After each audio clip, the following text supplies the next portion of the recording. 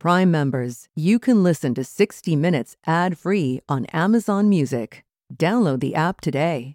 This spring, if you'd rather spend time enjoying your lawn instead of trying to keep it alive, there's good news. TruGreen is the easiest and most affordable way to get a beautiful lawn. All you have to do is water and mow, and they'll do the rest. Weed control, fertilization, aeration, and even some things you might not even think of. They'll do all of it, while you can do literally anything else. With TruGreen, you can have your lawn looking as good as a putting green. That's not hyperbole. TruGreen is the official lawn care treatment provider of the PGA Tour. TruGreen offers a satisfaction guarantee, and they have a verified best price promise, which guarantees you the lowest price with no compromise on quality. You do you. Let TruGreen do your lawn care. Visit TruGreen.com to get the best lawn at the best price with the best people guaranteed.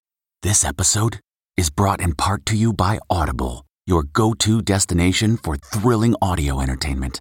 Whether you're looking for a hair-raising experience to enjoy while you're on the move or eager to dive into sinister and shocking tales, Audible has an exclusive collection of thrillers from best-selling authors that will keep you on the edge of your seat. Like James Patterson's first audio-only thriller, The Coldest Case. Experience stories like never before, where every chilling detail is brought to life by captivating sound design. Plus, as an Audible member, choose one title a month to make yours forever. And now, new members can try Audible free for 30 days. Just visit audible.com/WonderyPod or text WonderyPod to 500-500. That's audible.com/WonderyPod or text WonderyPod to 500-500. Tonight on this special edition of 60 Minutes Presents, President Obama, 8 years in the White House. You would have to admit that this is one of the strangest transitions in history. It's unusual. I'll agree with that. In his final network interview, President Obama talks about the things he learned in office, his ups, his downs, and the man who's taking his place. He seems to have spent a good deal of his time sending out tweets that the United States must strengthen and expand its nuclear ability, that Meryl Streep is an overrated Hillary flunky. You're watching this like everybody else. I mean, what's going on? You know, you're going to have to talk to him. But here's what I think. First of all, I think everybody has to acknowledge, don't underestimate the guy, because he's going to be 45th president of the United States. What's going to stick in your mind? What are you going to remember from here? Well, the president took us on a tour and showed us his favorite things around the Oval Office. He shared some of his memories and told us a little bit about what's next for him. What are you going to do on the 21st when you wake up? I don't know where you're going to be when you wake up, but you're going to wake up someplace where you're not president. Well, here's one thing is I'm not setting my alarm. That I'm certain of. That I am absolutely positive of. Welcome to Play It, a new podcast network featuring radio and TV personalities talking business, sports, tech, entertainment, and more. Play it at play.it. Good evening. I'm Steve Kroft. Welcome to 60 Minutes Presents. Tonight, President Barack Obama looks back at 8 years in the White House, his successes, his failures, and what he learned from his 2 terms as the nation's chief executive and commander-in-chief. We first met him 10 years ago when he was in his first term as a U.S. Senator from Illinois and launching an unlikely campaign for president. As we said at the time, there had never been another presidential candidate quite like him. His last name rhymed with Osama, and his middle name was Hussein. He was half black, half white, and in terms of political experience, very green. Hey! We sat down with President Obama Monday afternoon in the state dining room at the White House.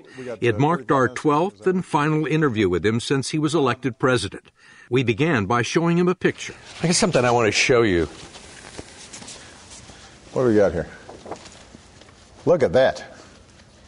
I got to say that I feel as if I couldn't take this kind of Chicago winter right now. It was taken Super Bowl Sunday 2007 on a frigid day on the south side of Chicago, one of the last times he could walk a street without attracting a big crowd, unencumbered by Secret Service or an entourage. It was a week before he declared his formal candidacy for president. That was 10 years ago. I think that's right. That's my mother-in-law's house, that block, I think. Nobody around? Yeah. Nobody. Yeah. Nobody cared. They didn't.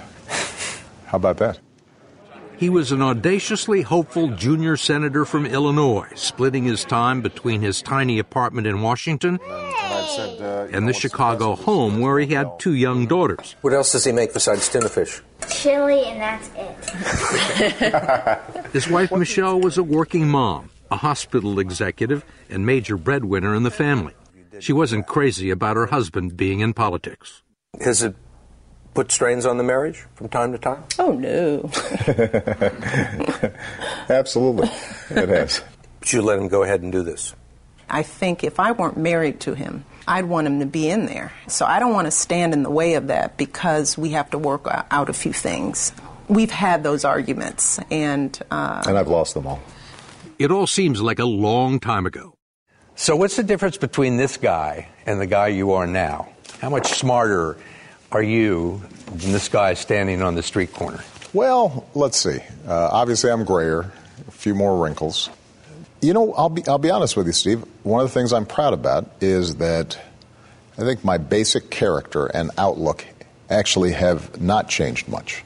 And people who are closest to me would tell you that the guy who came here is the same guy who's leaving. And the reason I take pride for that is one of the things you worry about when you're in the bubble and there's all this pomp and circumstance and hail to the chief is, do you lose touch with what you thought was important and what brought you here? And I'm proud that I don't think I have lost touch. If you had to write a brief description of this job, beginning with wanted, how would you describe the position and what are the tasks and what skills do you think you need? Thick skin helps. Thick skin? Yeah. Stamina? Stamina. There's a greater physical element to this job than you would think. Just being able to grind it out. And I think your ability to not just mentally and emotionally, but physically be able to say, we got this. We're going to be okay. Did you learn the executive stuff on the job? Because when we first talked, I must have asked you 100 times. Your only executive experience was running the Harvard Law Review and running your own campaign. Yeah. Did you have to learn a lot of this on the job? The campaign was a more significant training ground than I think people give it credit for. By the time I got here, I think I had a pretty good sense of what was required. But the circumstances in which I came in were different than most executives, right? The enterprise was in the midst of a major crisis. And so those first 6 months were a fire drill. Beside the 2 wars he inherited in Iraq and Afghanistan and promised to end, a financial crisis at home had pushed the United States to the brink of another Great Depression. When we spoke with the new president in March of 2009, the economy was losing 800,000 jobs a month. The government was throwing hundreds of billions of dollars at failing banks, and the auto industry was on the verge of collapse. Politically pummeled from all sides, Obama did his best to keep a sense of humor. I just want to say that the only thing less popular than putting money into banks is putting money into the auto industry. So 18% are in favor, 76% against. It's not a high number. You're sitting here and you are laughing about some of these problems. Are people going to look at this and say, I mean, he's sitting there just making jokes about money with him? How do you deal with it? I mean, explain your mood and your laughter. Yeah, I mean, there's got to be... Are you punch drunk? No, there's got to be a little gallows humor to get you through the day. A political candidacy built around hope and change and compromise would eventually become a presidency of crisis and confrontation. Is there anything that surprised you about this job? I was surprised and continue to be surprised by the severity of partisanship in this town. And I think that I'd been warned about it. You'll remember in the campaign back in 2007, 2008, people would say, oh, he's being naive. He thinks that there's no red states and blue states and wait till he gets here. And I will confess that I didn't fully appreciate the ways in which individual senators or members of Congress now are pushed to the extremes by their voter bases. I did not expect, particularly in the midst of crisis, just how severe that partisanship would be. You came into this office trying to unify the country. You said that many times during the campaign. You wanted to bring people together. You wanted to change Washington. Yeah. You talked about transformative change. Yeah. And you became the focal point for some of the division. I became a lightning rod for some partisan battles. I could not be prouder of the track record we've put together. By almost every measure, the country is significantly better off than when I came in. If you can look back and say the economy's better, our security's better, the environment's better, our kids' education's better. If you can say that you've made things better, then considering all the challenges out there, you should feel good. But I'm the first to acknowledge that I did not crack the code in terms of reducing this partisan fever. You didn't change Washington. You know, I changed those things that were in my direct control. I mean, look, I'm proud of the fact that with 2 weeks to go, we're probably the first administration in modern history that hasn't had a major scandal in the White House. In that sense, we changed some things. I would have liked to have gotten that one last Supreme Court justice in there. I'd like the Supreme Court to take a look at it. Couldn't even get a hearing. But we couldn't even get a hearing. Trying to get the other side of the aisle to work with us on issues, in some cases, that they professed originally an interest in, and saying to them, hold on a second, you guys used to think this was a good idea. Now, just because I'm supporting it, you can't change your mind, but they did. And what that did, I think, make me appreciate. And I've said this before, but it's worth repeating, because this is on me. Part of the job description is also shaping public opinion. And we were very effective, and I was very effective, in shaping public opinion around my campaigns. But there were big stretches while governing where, even though we were doing the right thing, we weren't able to mobilize public opinion firmly enough behind us to weaken the resolve of the Republicans to stop opposing us or to cooperate with us. And there were times during my presidency where I lost the PR battle. And losing the PR battles, particularly about health care, translated into losing his Democratic majorities in Congress, beginning with a Republican landslide in the midterm election of 2010. There is this feeling, particularly among people who were among your most ardent supporters, right, who feel a little disappointed, that they think that you've lost your mojo, that you've lost your ability, that touch you had during the campaign to inspire and lead. That, you know, everybody in Washington writes about this sort of aloofness that you have, and I'm sure that drives you crazy. That you've let other people define you, that you haven't sold your successes well enough. I think it's a fair argument. I think that over the course of 2 years, we were so busy and so focused on getting a bunch of stuff done that we stopped paying attention to the fact that leadership isn't just legislation, that it's a matter of persuading people and giving them confidence and bringing them together and setting a tone.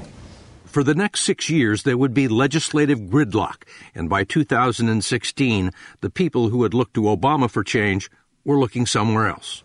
Donald Trump, if you take away the particulars, was elected to the office basically on the same program that you were. Change, wants to change Washington.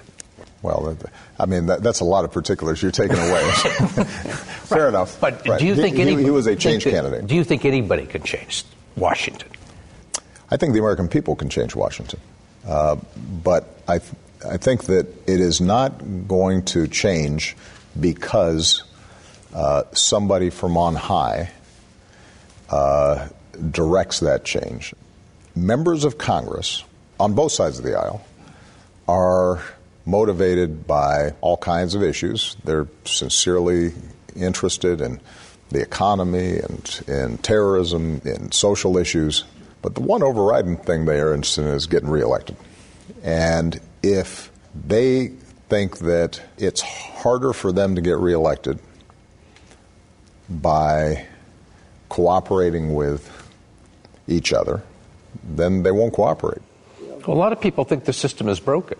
I mean, that the system, the political system is broken. That seemed to be the message that you heard throughout this campaign. Well, and you seem to be saying, in some ways, maybe it is broken. In the first 2 years when I had a strong majority in the House and the Senate, we were as productive as any administration has been since the 60s. I mean, we got a lot done. And so you can get a lot of stuff done through this system. But to sustain a governing majority, that requires an ability for Republicans and Democrats to find some common ground. And right now, the structure of the system is such where it makes it really hard for people to work together. And we mentioned an example earlier, the Supreme Court and nominations. Mm-hmm. I mean, the fact that Mitch McConnell, the leader of the Republicans, was able to just stop a nomination almost a year before the next election and really not pay a political price for it, that's a sign that the incentives for politicians in this town to be so sharply partisan have gotten so out of hand that we're weakening ourselves. How serious do you think this is? I mean, how stable do you think that the political system, the democratic system is? Look, I think it's stable because the framers in their wisdom designed the system so that power is pretty dispersed. We have states, and we have cities, and we have counties, and we have the private sector. And so the country still works, even when Washington's dysfunctional. But the problem is that over time, big pieces of business that have to get done without leadership from Washington don't get done. I want to go back just briefly on this, but I think, look, this last election you had the political system. Well, first of all, the people elected somebody who went around saying that the system was rigged. Yeah. You had two of the most unpopular presidential candidates selected by the two parties in history. Yeah.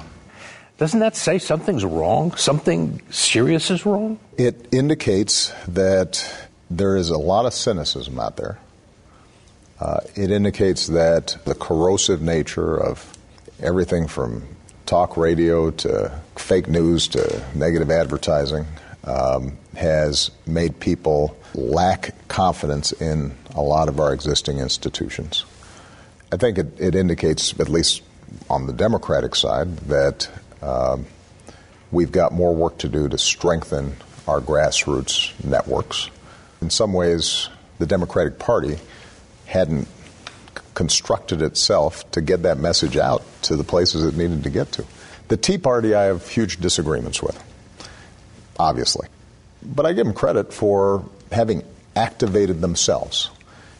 And they made a difference in terms of moving the Republican Party and in terms of moving the country in a particular direction. It's a direction I disagreed with, but it showed that, in fact, you get involved, if your voice is heard, it has an impact. Do you feel the same way about Donald Trump? Well, I think that he clearly was able to tap into a lot of grievances, and he has a talent for making a connection with his supporters that overrode some of the traditional benchmarks of how you'd run a campaign or conduct yourself as a presidential candidate. What will be interesting to see is how that plays out during the course of his presidency. We are moving into an era where a lot of people get their information through tweets and sound bites and some headline that comes over their phone. And I think that there's a power in that. There's also a danger. What generates a headline or stirs up a controversy and gets attention isn't the same as the process required to actually solve a problem. You said you don't know how he's going to do when he governs, but we're in this transition period, and one of the first things that he has done in this transition period is to pick a fight with the intelligence agencies. Do you think that that's a smart move? You're not going to be able to make good decisions without building some relationship of trust between yourself and that community. Do you see that happening? Not yet, but, again, he hasn't gotten sworn in office yet. Welcome to Play It, a new podcast network featuring radio and TV personalities talking business, sports, tech, entertainment, and more. Play it at play.it. At the White House on Monday, crates and boxes lined the hallway and cluttered the East Room. Some carpets had been rolled up. Outside, there are bleachers on Pennsylvania Avenue and moving vans in the driveway, visual evidence that there's a transition underway. This ritual of democracy, this peaceful transfer of power, can be awkward under the best of circumstances, and these are not the best of circumstances for either the outgoing or incoming president. You would have to admit that this is one of the strangest transitions in history. It's unusual. I'll agree with that. Well, I suspect the president-elect would agree with that. Look, he's an unconventional candidate. Right. I don't think there's anybody who's run a campaign like his successfully in modern history, not that I can think of. And as a consequence, because he didn't have the supports of many of the establishment in his own party, because he ran sort of a improvisational campaign. Can you run an improvisational presidency? I don't think so. And so now he's in the process of building up an organization. And we'll have to see how that works. And it'll be a test, I think, for him and the people that he's designated to be able to execute on his vision. Look, I think that the country deeply appreciates the fact that you have not spoken clearly, I think, probably what's on your mind in relation to the president-elect. But as you said earlier, it's unusual. He seems to have spent a good deal of his time sending out tweets that the United States must strengthen and expand its nuclear ability, that Meryl Streep is an overrated Hillary flunky. You're watching this like everybody else. I mean, what's going on? You're going to have to talk to him. But here's what I think. First of all, I think everybody has to acknowledge, don't underestimate the guy, because he's going to be 45th president of the United States. The one thing I've said to him directly, and I would advise my Republican friends in Congress and supporters around the country, is just make sure that as we go forward, certain norms, certain institutional traditions don't get eroded, because there's a reason they're in place. One thing both men have in common is a love of golf and a shared knowledge of the word mulligan, which means a do-over to replace a lousy shot. I mean, you play golf. I do. You ever wish you had a mulligan? I mean, in the 8 years that you've had, if you had 3 or 4 mulligans, would you use them? Yeah, there's no doubt that probably at least once a week, maybe once a day, I said, I should have done that better. I bet at the end of this interview I'll say, that would have been a really good answer for that, or this. I think we've gotten the big stuff right. I think that there are some big obvious fumbles, or shanks, if you're using the golf analogy. Well, healthcare.gov is a good example. Right. If you know you got a controversial program and you're setting up a really big, complicated website better work on the first day or first week or first month. The fact that it didn't obviously lost a little momentum. That was clearly a management failure. Critics of the administration would cite what they see as larger failures in the area of foreign policy, particularly in the Middle East, which we grilled him about in an interview 15 months ago. There is a perception in the Middle East that the United States is in retreat, that we pulled our troops out of Iraq and ISIS has moved in and taken over much of that territory. The situation in Afghanistan is very precarious, and the Taliban is on the march again. I think it's fair to say, Steve, that if let me just finish the thought. Okay. They say you're projecting weakness, not strength. You're saying they, but you're not citing too many folks. No, I'll cite voice if you want me to. I'd say the Saudis. I'd say the Israelis. I'd say a lot of our friends in the Middle East. I'd say everybody in the Republican Party. Well, do you want me to keep going? Yeah. If you're citing the Republican Party, I think it's fair to say that there's nothing I've done right over the last 7.5 years. But even former members of his administration criticized the president for talking tough and not following through. In 2012, Obama told the Syrian government that the use of chemical weapons would cross a red line. That's a red line for us. That could provoke U.S. military involvement. When they were used, the president responded not with force, but diplomacy, raising questions about his credibility. I want to go back to 2012. Yeah. I wanted to 2 words. Red line. Yeah. You didn't have to say that. Yeah. And there have been reports that it wasn't in your speech. No, it wasn't. That you just sort of ad-libbed it. If you could pull it created problems for you with the military people.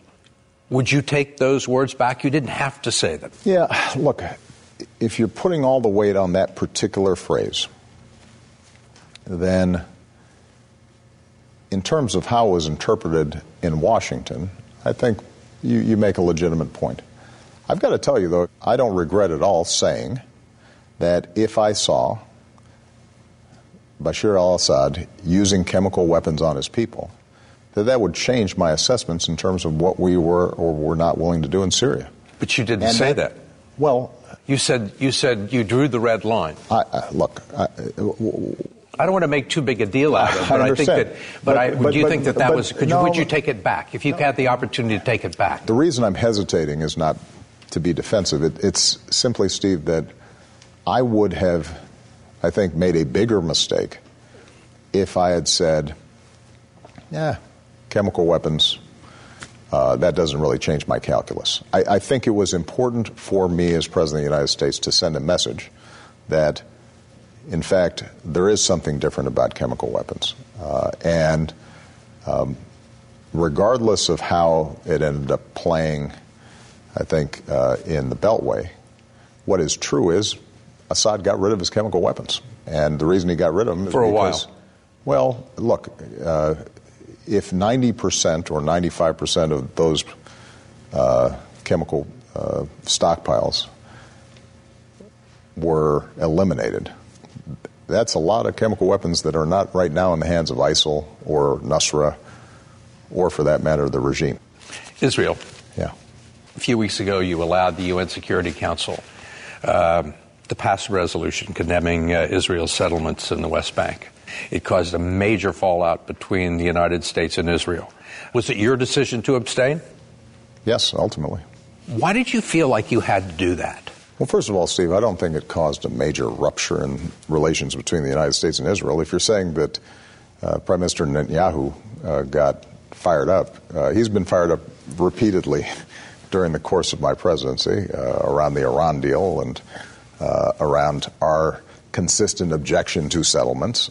So that part of it wasn't new. And despite all the noise and hullabaloo, military cooperation, intelligence cooperation, all of that has continued. We have defended them consistently in every imaginable way. But I also believe that both for our national interests and Israel's national interests, that allowing a ongoing conflict between Israelis and Palestinians that could get worse and worse over time is a problem, and that settlements contribute. They're not the sole reason for it, but they are a contributing factor to the inability to solve that problem. And you wanted to make that point. Not only did I want to make that point, we are reaching a tipping point where the pace of settlements during the course of my presidency has gotten so substantial that it's getting harder and harder to imagine an effective, contiguous Palestinian state. And I think it would have long-term consequences for peace and security in the region and the United States, because of our investment in the region, and because we care so deeply about Israel, I think has a legitimate interest in saying to a friend, this is a problem. And we've said it, look, it's not as if we hadn't been saying it from day one. We've been saying it for 8 years now. It's just that nothing seemed to get a lot of attention.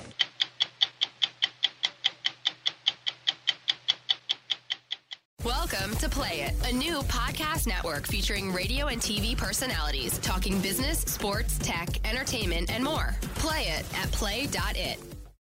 After our interview in the state dining room, President Obama invited us to the Oval Office, where he had some things he wanted to show us and some thoughts about his family's 8 years in the executive mansion. What are you going to miss most about this place? Yeah, this walk is one of them. On the way, he told us his family life had thrived living and working under the White House roof, but that his wife and daughters didn't feel the same way about life in what Harry Truman called the finest prison in the world. How do they feel? They're ready to go. I mean, the girls, obviously, they are now of an age in which the constraints of Secret Service and bubbles and all that stuff has gotten pretty old. Michelle never fully took to the scrutiny. I mean, she's thrived as a first lady, but it's not her preference. And so she was the hardest sell. She was the hardest sell, and she never fully embraced being in the public spotlight, which is ironic given how good she is. Mm-hmm. Having said that, she would acknowledge, and I certainly feel, that we just have a lot of memories here. Our kids grew up here. Some of our best friends have been made here in this place. There have been moments that were highlights for us that are going to be hard to duplicate. So she's glad you did it, though. She is now. I think I've said this story before. She used to say to our friends, "Barack's exactly the kind of guy I want to be president. I just wish he didn't want to do it and I was married to him." So now but you're still all right. I mean, everything's okay. So far, as far as I know. I better check later. Yeah. You have said you're going to take a big vacation, you're going to write your book, you're going to work on your library, you're going to set up a foundation. Right. I mean, that sounds very professorial compared to what you've been doing, like the ivory tower equivalent of puttering around the garden. Are you going to be happy doing this? Well, look, I'm going to try to get some sleep and do a little puttering. Because I haven't had a lot of chance to reflect and absorb all this. I do not expect to be behind a desk a lot. I look forward to teaching the occasional class because I was a professor and I had fun doing it. You're not going to go to Wall Street, make a lot of money? I'm not going to Wall Street. The amount of time that I'll be investing in issues is going to be high, but it'll be necessarily in a different capacity. Roosevelt's remembered for Social Security. Eisenhower was remembered for a speech about the military industrial complex. 10 years from now, what are they going to say about you? What are they going to remember you for? I don't think you know now. I think you're not going to know until 10 years from now. I do think that saving the economy was a pretty big deal. We did a lot of stuff early that ended up having an impact. I believe that the work we've done in moving our energy future in a cleaner direction is going to stick. Even if some of the individual steps that we took are reversed by future administrations, I think that it's embedded itself in the economy, and we've been able to organize the international community around it in ways that aren't going to go back. I think we've set the bar with respect to the notion that it is possible to provide health care for people. Now, I know that the incoming Congress and administration talks about repealing it, but we've set a bar that shows that this can be done. And that core principle is one that the majority of Americans, including supporters of Donald Trump, believe in. What are your memories of this office? What's going to stick in your mind? What are you going to remember from here? Well, I think the number of decisions that you make just with your advisors sitting here. We've had some big powwows around, is the banking system about to collapse and what do we do about it, to questions of war and peace. So you remember the decisions that were made in this room. The objects in this room, only a few am I really attached to. I think that I'll always remember the bust of Dr. King. I thought having an American here who represented that civic spirit that got me into this office was useful. Over there I've got the original program for the March on Washington that was framed and given to me by a friend. You know, I'll remember the view out this window because this is where we had the playground that we put in when Malia and Sasha came in. Being able every once in a while to look out the window and see your daughters during the summer swinging on that swing set, that made the presidency a little bit sweeter. When Sasha and Malia Obama arrived at the White House in 2009, they were age 7 and 10.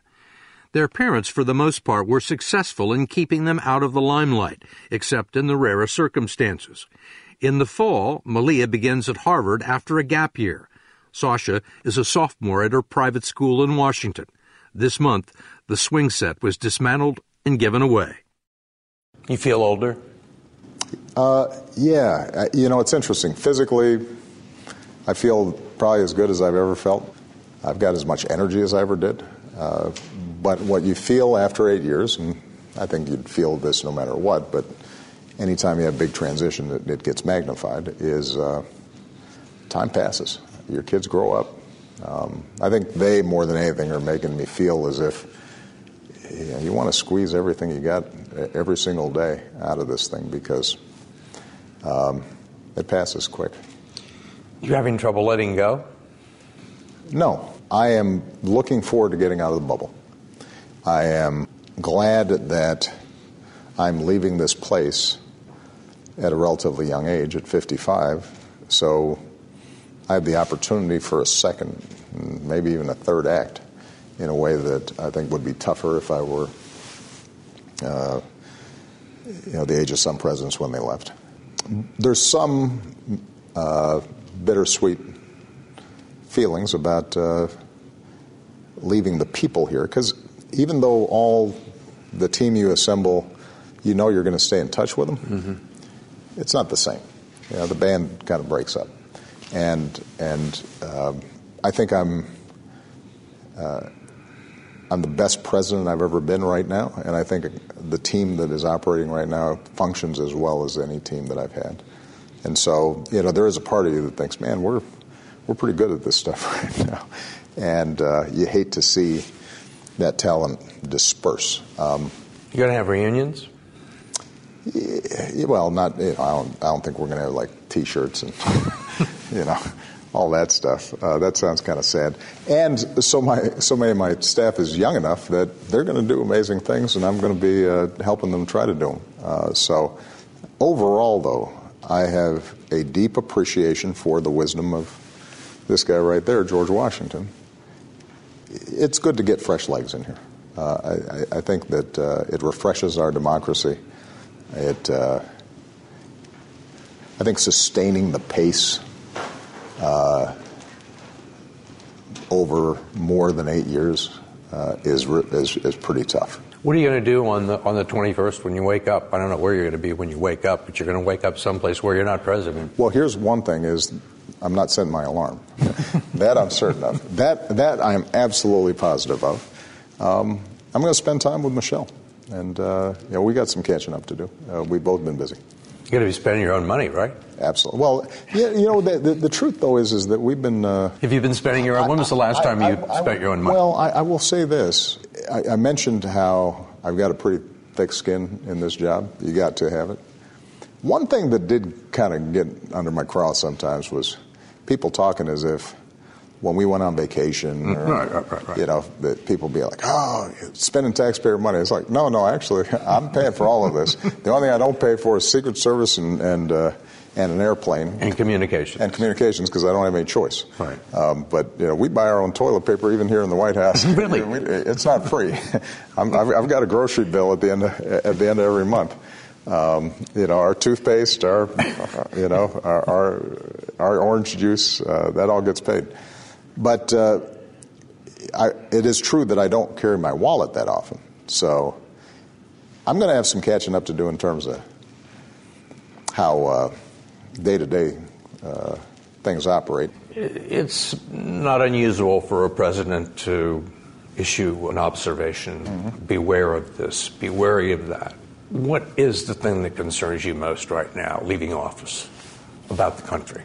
Making sure that our democracy stays healthy and making sure that we maintain that sense of solidarity. The thing that has disturbed me most about the Russian hacking episode is, and the thing that surprised me most, has not been the fact of Russian hacking, because Chinese, Russians, Iranians, the United States. The cyber world is full of information gathering, you know, propaganda, etc. I have been concerned about the degree to which, in some circles, you've seen people suggest that Vladimir Putin has more credibility than the U.S. government. Right. I think that's something new. And I think it's a measure of how the partisan divide has gotten so severe that people forget we're on the same team. We go into the hallway here, and the president led us through a side door from the Oval Office into a short hallway and into his small private dining room. Here, the mementos were personal, far less formal. All this stuff is coming with you? Absolutely. Well, not all of it. You know, Hard packing up? I think this famous This is gonna stay there, painting right? of the Peacemakers, that goes with the territory. How much stuff are you going to take with you? Not that much. I mean, you know, I got books, I got clothes, I got mementos like these that, you know, I cherish. We got some furniture that we purchased that, you know, we'll try to use in the new place. Do you like it, the new house? It's a nice home. You've been there? It's temporary. 2 years. Yeah, but it feels like a home. Right. You know, it's not crazy big, but there's enough room for a treadmill and some workout equipment in the basement. The next day, President Obama was back in Chicago, where it all began, to deliver his farewell address.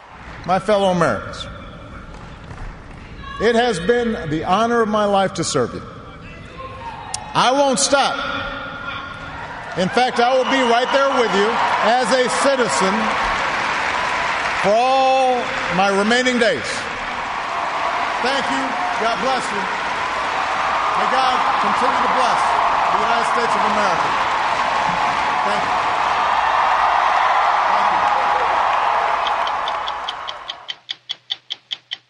President Obama, and all the times we were with him, seemed to savor the challenge of an interview. For him, it was an intellectual workout, something on par with a pickup basketball game, complete with a little trash talk.